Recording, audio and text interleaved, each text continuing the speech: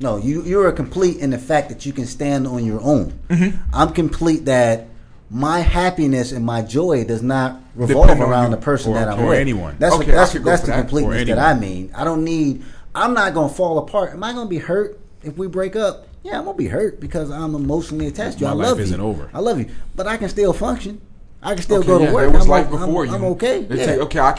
I have to retract that last statement. So I don't mean it like that. Yeah, I'm still going to love and cherish the person I'm with because they're giving me something that I cherish. You know, I like the way you make me laugh. I like the way you smile. But that's not what makes me me. I'm still me with or without you. That's what I'm saying. That person, you got to understand, you have to empower yourself to know that I'm good by myself. Because if you're not, that's where the wrong person can control you.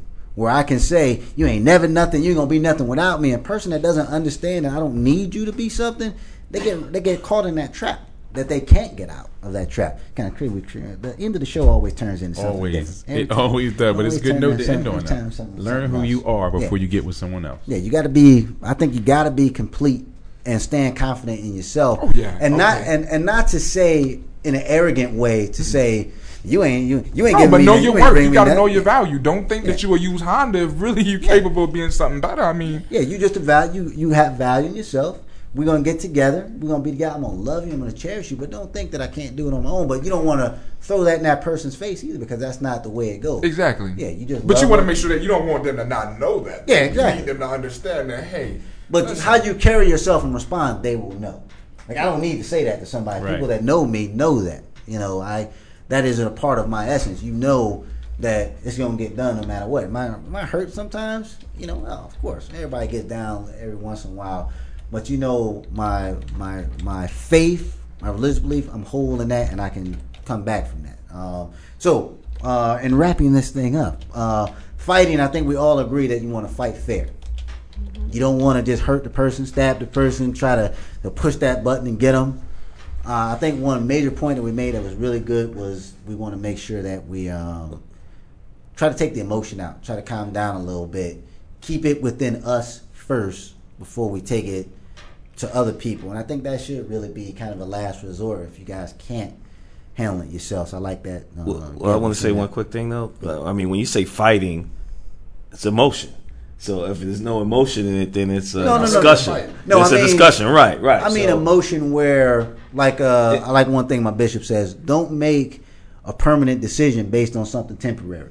Absolutely. You know, so that's an emotional response. If I'm just responding through emotion to what you just did to me, I can respond with anger, I can respond with love, but it's just emotion that I'm not reasoning and thinking. That's what I'm saying. Right. So don't remove the anger and then talk. Right. Because sometimes, believe it or not, sometimes the anger and the fight is necessary. Because that's cleansing something. That's getting something out. Well, you can. It may not be what actually ignited it. But what's that? I can get that out without anger.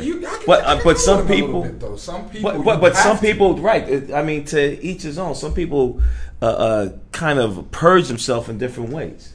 But remember how it comes across. If I come across in anger, I'm gonna put this in something kind of simple that I watch a lot. The Dog Whisperer. He always said, you know, people get mad and they're frustrated and they're like, well, how come my dog, I'm doing the same thing you're doing? And he's like, your energy is of anger and frustration. The dog realizes that. Then you see that cat come in, he got a dog doing the same thing in like 2 seconds. The dog is totally changed. If all you respond with is anger, your anger is not going to come across in a way that your person is going to interpret that, where they're going to be accepting of it. Now, I'm not saying don't.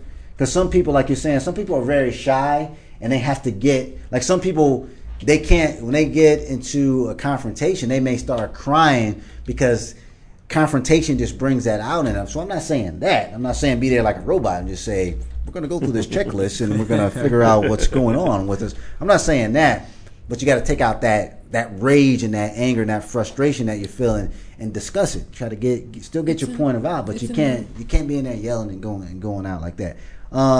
Acknowledgement. I think we all agree that there got to be some kind of acknowledgement. Acknowledge, not necessarily that you got to say you're sorry all the time, but just acknowledge that you know you kind of understand what's going on and you want to work through this process. Some kind of acknowledgement that you're gonna make an effort to change, and that change may not be overnight. And that's something we got to realize, which goes into when you apologize, don't make unrealistic goals or ultimatums or all kind of stuff like that based on that apology. You got to understand that it's got to be something that this person can do and realize that. And then the forgiveness, not for you. There has to be some consequences if you do something wrong.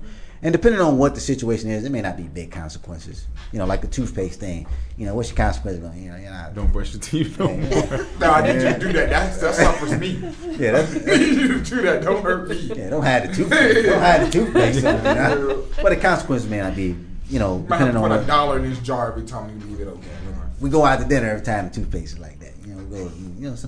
But there's going to be some consequences. Does not mean you condone the behavior to forgive, and forgiveness does not mean forget that you forget what's going on. But it does mean you don't bring that up every week.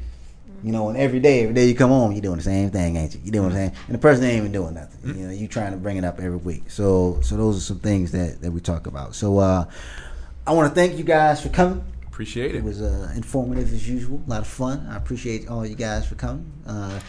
Good up on the Twitter people. We got some people tweeting. We're gonna try to start working that into our shows. Getting some Twitter. So when you guys check this out, next show, you may want to log in and get down with us. LOL. Check it out. So that's it. That's a wrap. Yeah, actually, we're all doing this podcast topless. What are you supposed to do? Take it out of her mouth?